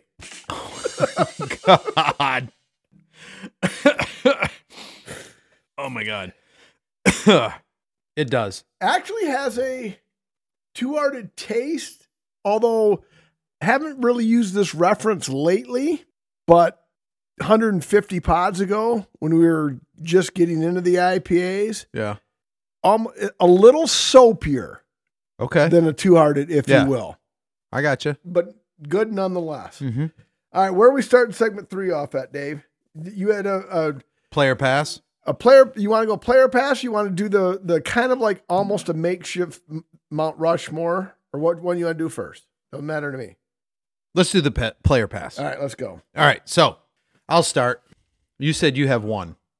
Two? One or two. One or One two. for sure, but two. You want me to go right through mine? Yes. All right. Here we go. Player pass. And then if you did one of mine, then we'll. Sure. Player pass. Alexa, why are luxury candles expensive? Yeah. Let's pass this one simply because anything luxury is going to be more pricey, whether it's warranted of being more pricey or not. So I don't need to. But it's Mike, it's a fucking candle. Right. Okay. It's Yes, I will pass that Yeah. one. All right. Player pass. For sale. An island in San Francisco Bay. Let's play that because in hopes that it's Alcatraz Island, because if I had the money to buy Alcatraz Island, I'd fucking do it. It's unfortunately not Alcatraz Damn it. Island. That's the only reason. It's called Red Rock Island. It's 6 acres, a whole 6 acres, dome shaped, outcropping several miles from San Francisco, and it's listed for the very affordable price of $25 million. Is 6 acres? I think there's one tree on it. I'm terrible. So 6 acres would be 3 of our. Oh, excuse me. It would be 6 acres. All of our lots are about a half acre in our neighborhood. So you're talking 12 lots ish, maybe a little bigger. So I'll put 6 acres at, the size. It's a little, just maybe a hair smaller than this whole Rambling Acres neighborhood or from your house, your street. Right. Ellie? Yes. Yeah. From Ellie to what would be South Lori Lane. So what is the selling point that it's $25 million? It's just a private island in the middle of San Francisco Bay and everything in California. How much? Like, I mean, how far? Like, is it impenetrable or like? It has some pretty steep cliffs. I mean, it's up there. It's raised up there. I mean, if you wanted to put a house or some kind of a, people are talking in the article about you could put a business up there. People could have weddings and the reception on this private island if you want to turn it into a business. A lot of weddings to repay $25 million. 100%, yes. So it's bragging rights if you want to say you own, apparently there's a couple billionaires maybe that might be in the market for it just to say that they have this place in the middle of there's no structures or anything. No structures. It looks like there's one tree. All right. Yeah. Yeah, I'll pass on buying that. Although I guess it would be kind of cool once it got let somebody else build a few things on it and get some plumbing and electricity and some cable. Yeah. And then I'll pay $30 million for it. Okay. All right, next one, player pass. A $5 14-leg parlay won this better. How much? 14 legs, $5 if you had some long shots. Player pass. Let's play it because I'm interested to see, because it'll be interesting. Hopefully you have some specifics on some of the legs at least. So that's why I want to say I'll play it. $5. Got to be a lot of money. To pick 4 things right is nearly impossible. To get 14 things right. Mm-hmm. I'm going to say $690,000 on a $5. Oh, okay. Well, this was a very, very small online Sports Illustrated article. So go find Sports Illustrated and look up this article. But this particular person had 13 of the legs picked, and he needed a Christian McCaffrey TD in the 49ers versus the Ravens that turned his DraftKings $5 wager into $489,383.01. I was in the ballpark. I was $200,000 over. Yeah. He didn't get that, did he? He did. He won it. Christian McCaffrey, even though they lost, he had a touchdown. McCaffrey scored a TD in that game. And there's a little video. It's on X, the video. They posted it on the website. But yeah, it showed him. And when McCaffrey scored the TD, he and his buddies, basically tackling him. Yeah, probably circle jerked each other. I'd be interested to see, because there had to be at least 2. There's no way this is going to happen, right? But they happened. $5 to win 400. I was thinking it was 690. And it was 490. I mean, that's still on a $5 bet. Those are astronomical odds. Right. And again, based on somebody who picks 2-3 leg parlays, and I'm like 6 and 414. Yeah. It's not easy to do. It's hard enough picking one fucking game right. Yeah. Much less multiple things. Colin Schrampke hit that 11-leg parlay. What did he put? $1, $2? And what did he win? It was $4,000 or $2,000 something like that. Yeah. But God, there had to be a couple. I wonder if it was all NFL. They did not. They didn't specify, and because I wish they would have. All NFL. Boy, that seems like an incredibly high. Although picking 14 things is amazing. Hell yeah. Hell yeah. All right. Jason Kelce, player pass. Jason Kelce said someone brought what to the Eagles' white elephant gift party? To their Christmas party? I'm going to pass because I know the answer to it. Okay. Because it was a flamethrower. A flamethrower. Yeah. Player pass. Thoughts and prayers for Frank Thomas, according to Fox News. I thought the Big Hurt was doing good. Frank Thomas blasts irresponsible Fox News after the network mistakenly claimed him dead. So on X, Frank Thomas is quoted as, "Ladies and gentlemen, I'm very sorry my ex-employer Fox would be this irresponsible on national TV this morning. Yes, I'm alive and doing well. This blows my mind." Yeah, I wonder where they got their info or where they heard it from. Well, I think he just wanted to be a segment on there was a Frank Thomas that did pass away. That was a former MLB player, and they grabbed it, and someone made him, it was probably a millennial, grabbed it. And they do this a lot when kids tend to search. It's whatever the first thing comes up, that must be the correct one. That must be the true one because it's the first one. And they picked Frank Thomas, the Big Hurt, and went, oh, okay, well, this guy must have died, and then put it in. That's what I'm thinking happened. Must be. Yeah. So that person's fired. Yeah, and the Big Hurt won't die because he's on Nutrogenics. Right. Yeah, exactly. All right, that's all I got for Player Pass. All right, Player Pass. What does Pat McAfee have over ESPN/Disney? Okay.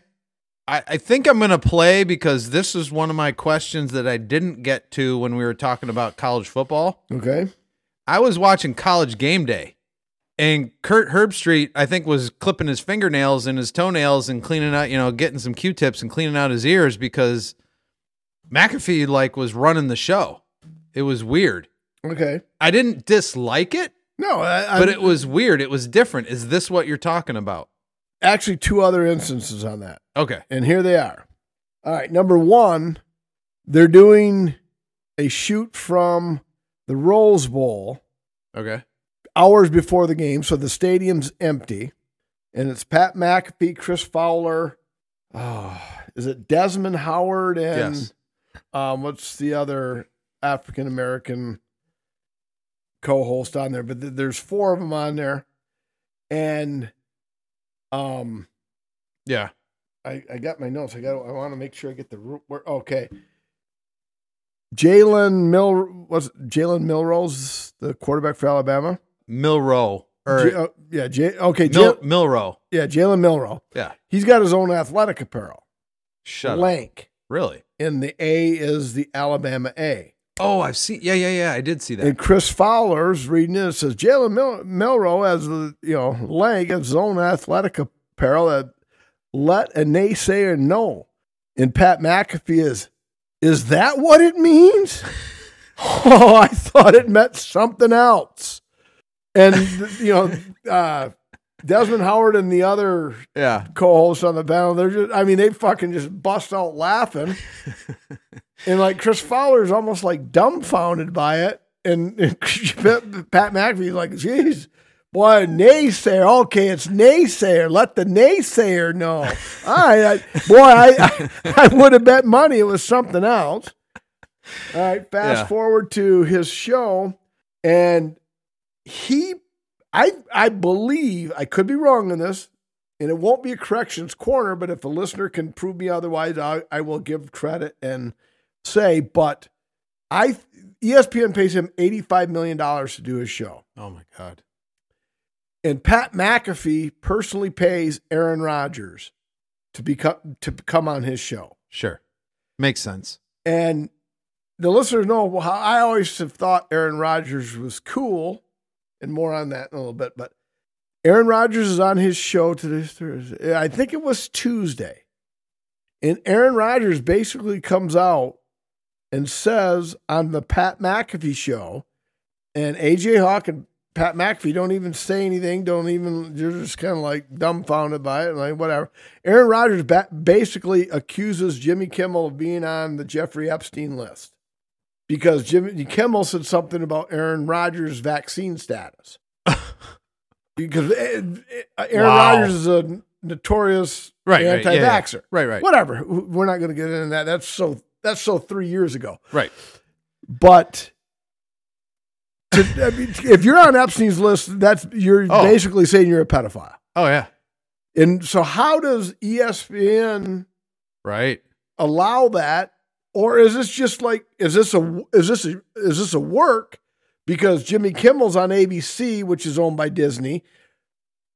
Rodgers and McAfee are creating ESPN, a little drama. But it's because now Jimmy Kimmel actually tweeted out, it's hey, asshole, blah, blah, blah, whatever. And he took his defense. My family's been put at danger because there are, a lot of people hate Jeffrey Epstein for what he did. Yeah, very good reasons. Yeah. And Aaron Rodgers said, it'll be proven that, Jimmy Kimmel is on this list. So, how do you, but no, ESPN didn't come out and reprimand, it was McAfee's show. Right. And ESPN didn't matter. So That's You know, that's interesting. let a naysayer know. I don't know. And then all of a sudden, Jimmy Kimmel, his show is one of the higher, I think it's one of the higher rated late night TV shows. Absolutely. And Right. one of McAfee's guests flat out says, I think, when it comes out, you'll see that Jimmy Kimmel's on that list. Well, if nothing happens from that, it goes along with some of the Disney. It's a Marvel spinoff. It's called Echo, and this particular person in a lot of the Disney stuff lately with Marvel and some other things. I mean, it's egregiously violent. I mean, when you think about Disney and what that brand is supposed to represent, I mean, look for it. It's coming out really soon. It's called Echo. Let's see how many people we can kill in the most violent, So that's when you think about Disney, that's not the brand you kind of like, no. Is there going to be a theme park, that goes with that? Right. Or but it's just like, so it's like, it's just weird that he can, if I said that at work, and so I guess my player pass is, where do you draw the line? Pass leads into a, we played, and we played, and it leads into a random question. It's like, so, last week or 2 weeks ago when we were talking about Bye Bye Barry, I said the one thing I couldn't stand was Julia Hill, because I don't like her fucking takes. I hate her. Right. I hate her take. And then I said, it's Christmas. And I'll retract that. I hate her takes. Yeah. That's different than me saying Julia Hill's a pedophile. Right. I mean, yeah. So, I can say, which she is not. Hey, Dave Dawson, you fucking suck. Okay, that's my opinion. Right. You fucking suck. Right. Yeah. Dave Dawson, you blank. Yeah. Now all of a sudden, yeah. Isn't that it? Oh, there's actually a legal word. Yeah, there's a legal word for that. Yeah. Yep. So, but it's just weird. And then my other player pass, opt-outs. Oh, fuck. All right, let's play. All right, we're going to play because here's the thing. Is it or is it not okay to be a hypocrite?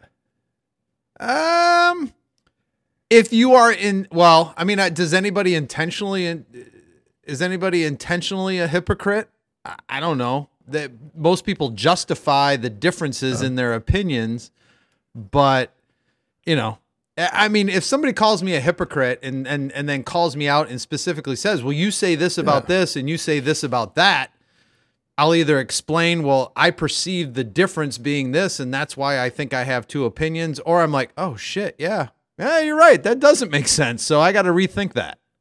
All right. Well, then I think this is arguably maybe the perfect player pass ever, because in my opinion, opt-outs should be forced. And again, in the case of Marvin Harrison Jr., and he's going to be a number 1, number 2, or number 3 pick. Right.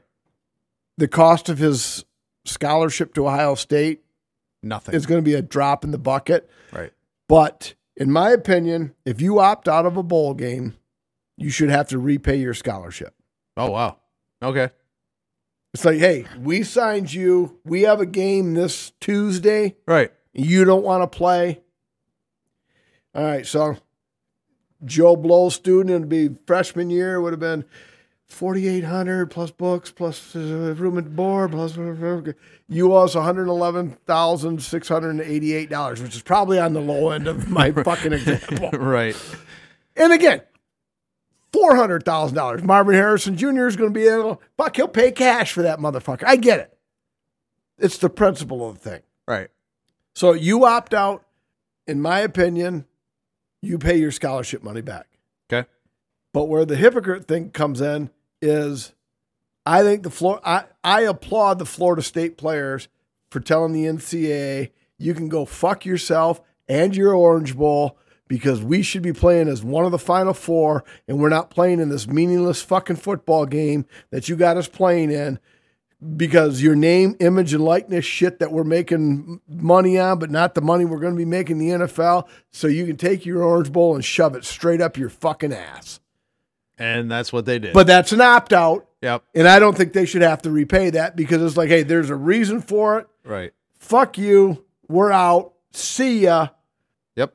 And that's I would have a really hard time disagreeing with you, but I think everybody that is listening to this would appreciate the fact that you said, I know it's hypocritical, but I've got a reason for it. so they would say it would be all right that I'm a hypocrite in this instance. If people agree with your rationale for being a hypocrite. Right. Yeah. Because they're different. I mean, hey, thou shalt not steal. Right. But my kid's about to die because he's hungry. I have no money to pay for it. I'm fucking stealing so my kid doesn't die. Yeah. That's and on a side note, name, image, and likeness is going to destroy college football. It absolutely is. I was listening, and I know you don't like the Huge Show, and sometimes I don't like it, but most of the time I appreciate it. They were having a great conversation about U of M, and even though Bill Simonson is a big U of M fan, he and God, who was his guest? He's a U of M insider, has his own U of M podcast. Damn. But they were talking about that whole NIL thing, and they both were agreeing that U of M does not have their NIL shit together, and they are more than likely going to pay the price here real quick, especially if Harbaugh goes to the NFL, because they are not ponying up NIL money like some of the other Power 5 schools are ponying up, and it's going to be a shit show. I 100% agree. And I'm a Michigan State guy, Right. I'm an alum, blah, blah, blah, whatever. But I'm just, I'm saying I don't wish U of M any ill will on that sense in that regard. But I would agree, if those schools and even Michigan State, I don't know if they've got the alumni to pony up the NIL money to be able to get some of these players. And if you can't, then guess what? You're going to be left behind. Right. And that's what I honestly think, I don't think the colleges would agree with it. Right. But with the billions of dollars the NFL makes, why isn't there a minor league? Well, it's the USFL, XFL, isn't it? I don't think that's an official minor league. I'm talking a true minor league where like Dave Dawson out of Swan Valley High School, right, fucking be all end all, can goes to the NFL West Coast and prove himself. And and you play amongst those paper. And then, Mike Peters, who was decent Arthur Hill player, doesn't have a shot at the NFL. Then I get my scholarship, don't get any money to play for Nebraska, and I do my 4 years at Nebraska, get my accounting degree, go into an accounting firm, have 4 years of college football that I reflect on as, those are the great 4 years of my life. And then every once in a while, you're going to have somebody in college catch on, just like, sure. There's more high school players going to the NBA now than there were because it used to be against the rules. But so now there are more. But traditionally, you go to college for 1 or 2 years, and then every once in a while, there's a Victor Wembanyama. Yeah. I mean, he's from fucking another country, and he was drafted first. I mean, whatever. Whatever. Yeah. But that's a whole different podcast. Yeah, to pay these guys, I think college football. Or put and that's why I'm not a college football guy anyway. Or put a cap on it. Put a cap on it. But see, and I understand the logic that, hey, wait a second, Michigan's making I don't know about billions, but hundreds of millions of dollars on their football team. Right. And like Jalen Rose used the Fab Five thing, he would say, man, we were struggling for something to fucking eat, and yet the university's making money off of Weber jerseys, Rose jerseys, Howard jerseys, yada, yada, yada, whatever. It's like, okay, but I own the hot dog stand.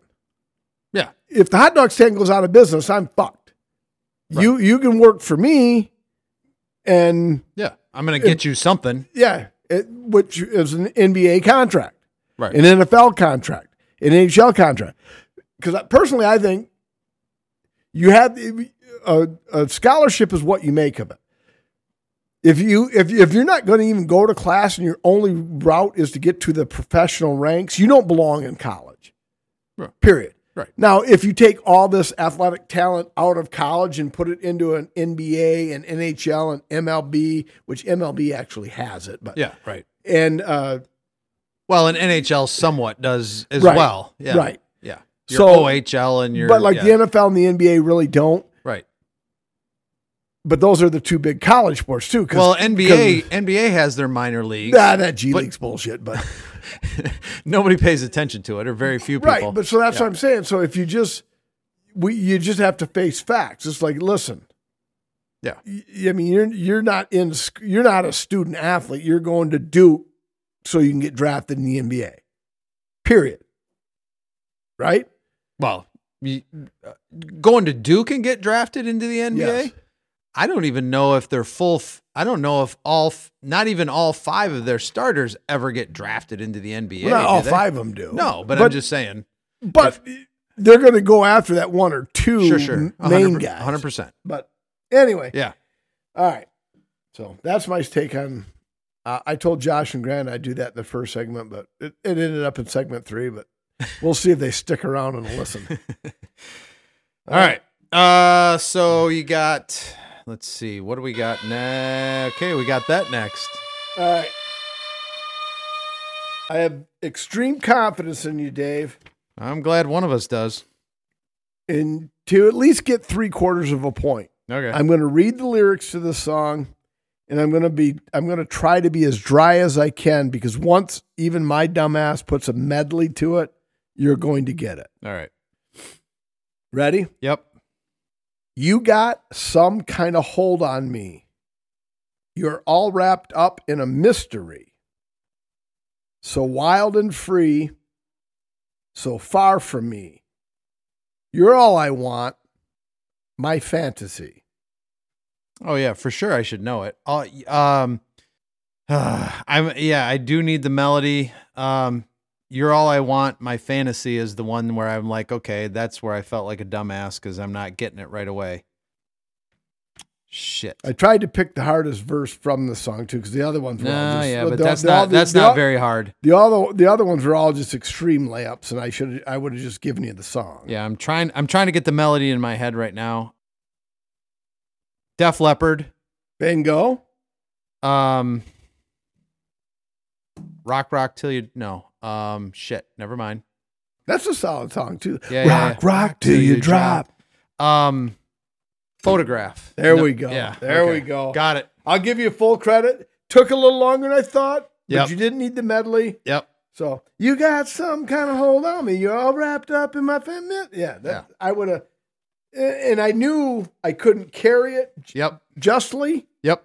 But once I put a little bit, I knew you would have got it, but you got it without it. So that was number 92. What? On the top 100. Huh. And that album was Pyromania. Yeah. All right. So F you got one?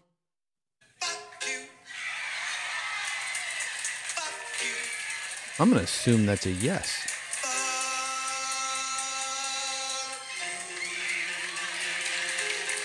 Actually, I have 3. None of them earth-shattering, Okay. but all worth enough to mention. Okay. So my first one, we're going to go back to the aforementioned Aaron Rodgers. And the listeners know, I used to think he was cool. But just recently, he says, if they can't beat us, is it a rivalry? Or if they never win, is it a rivalry? All right. I know I've read athletes hate when fans say we. Because, hey, the players are the ones playing, the fans aren't we. I always say, you know what? I've been a Bear fan longer than Justin Fields and DJ Moore have been alive. So I'm going to use that criteria to say I deserve the right. And I've smashed many remotes, shed tears, punched this, punched that, tore boxers, everything you can imagine. I've earned the right to say we. I respect the fact that a player would tell me, dude, you ain't on our team. Go fuck yourself. I respect that. That's cool. But I'll still say we when I'm addressing your team, and you respect that, and fuck you. But wait a second. Aaron Rodgers is a Jet now. Right. His team's not going to the playoffs. He can't say we when the Bears never beat the Packers because he's not a Packer anymore. Correct. The Bears never win, so how do we treat them? How do we see them as a rival? Well, you're a Jet that's not going to the playoffs, so go fuck yourself, Aaron. Even though I used to like your dark room theory and you're sipping your whiskey but you're borderline on not being cool to me anymore. So if you want another fuck you segment directed at you, you better tone that shit down because you're not a Packer anymore. I respect that the Bears have lost 9 straight to the Packers and 14 out of 15 or something like that. But Aaron Rodgers can't say us when he's referring to the Packers because he's not on the Packers. He's a Jet. So fuck you, Aaron. All right. Do you have any, or do you want me to give myself? No, mine's kind of stupid. I'm sick of. I'm saying fuck you to Father Time just because I'm just starting to get a lot of those issues that I said I wasn't going to bitch about earlier. So I'll just do that really quickly. And that was my fuck you. Go ahead. All right. My second one is to prevent myself from being a hypocrite, because this is where I wouldn't stand for hypocrisy. Probably a year and a half, 2 years ago on the pod, I gave a fuck you to a Sherry M. Okay. Oh, yeah. Who broke a 339-day streak on Words with Friends. Right. Remember that? So for the multiple times, it was probably 4, 5, 6, 8 times, I'm going to give myself fuck you to me. Because I looked at how many hours it was between plays, thought I would remember to play, and even though I played on Sunday, New Year's Eve in the morning, and Monday, New Year's night at night, 24 hours had lapsed, and because of poor judgment, I let a 677-day streak expire. You bastard. So we just had a player pass about hypocrisy. This is one instance where hypocrisy is not permitted. Okay. I'm going to bitch at Sherry M for breaking a 339-day streak. I broke a 677-day streak. Been sick to my stomach ever since. Son of a bitch. And my third one is, and I don't know, I'm sure there's a way I can do it. Yeah. And there's going to be some static listeners, and I apologize. But on my phone, hey, let me check the score of the Texans game. And now all of a sudden, ever since like Christmas Day, donate to make a business safer. Industry, and now boom, it's a different one. Every time I go to unlock my phone, T-Mobile, if you want peace, work for justice, Pope John Paul VI. And then I, subscribe to Give Clean Water and Sanitation. You're going to probably have to pay extra to get that shit off your phone. Donate this screen, fight climate change. It's like, fuck you. I didn't put this screen, and I don't know how to get it off there. So fuck you to T-Mobile, because I don't want that fucking shit on there. Yeah. I give, like I say, I give. That would be annoying. I give to Toys for Tots. There you $100 every year. All of it goes to the kids for Christmas. I don't need your fucking clean water shit. Drop the mic. That's right. So, all right. Are we there? Are we ready to rate this? Yes, I think so. All right. I don't know. We were going to do like possibly a Mount Rushmore of New Year's resolutions, but maybe we'll save that for next time. Or did you want to do that? No, well, I think we'll save it for next time simply because we got to figure out, are they our resolutions or are they like consensus resolutions? Are they resolutions that are broken? Yeah. What should a resolution be? Yeah, okay. So let's curb it. Listeners, think about that too.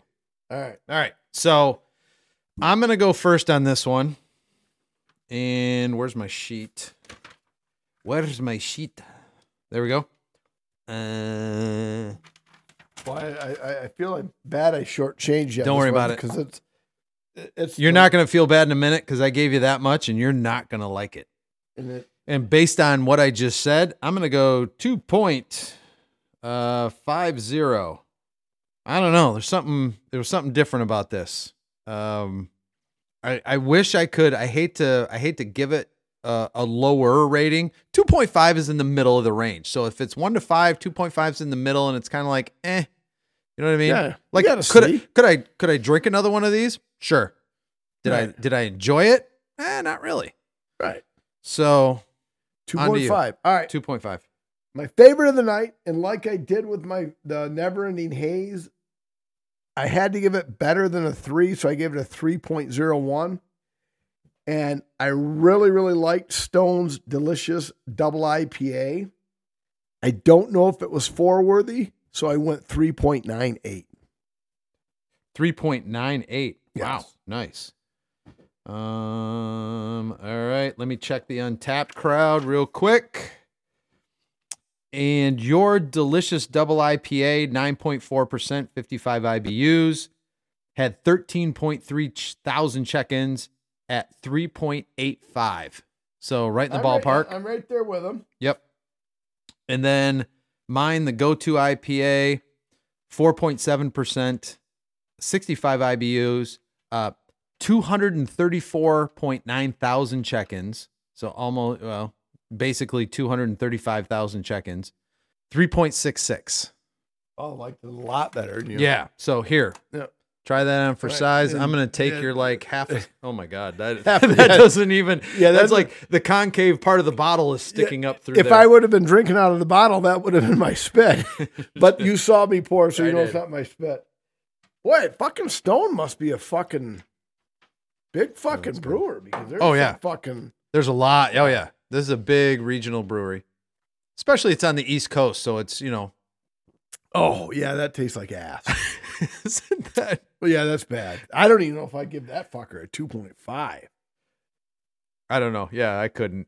Ooh, that's not my go-to. Let's put it that way. It's like a rotten grapefruit taste. I don't know, and maybe who knows. Right, but this Delicious Double IPA, even the little bit I had, I can tell like that's a banger. Very little. Yeah, that's a banger.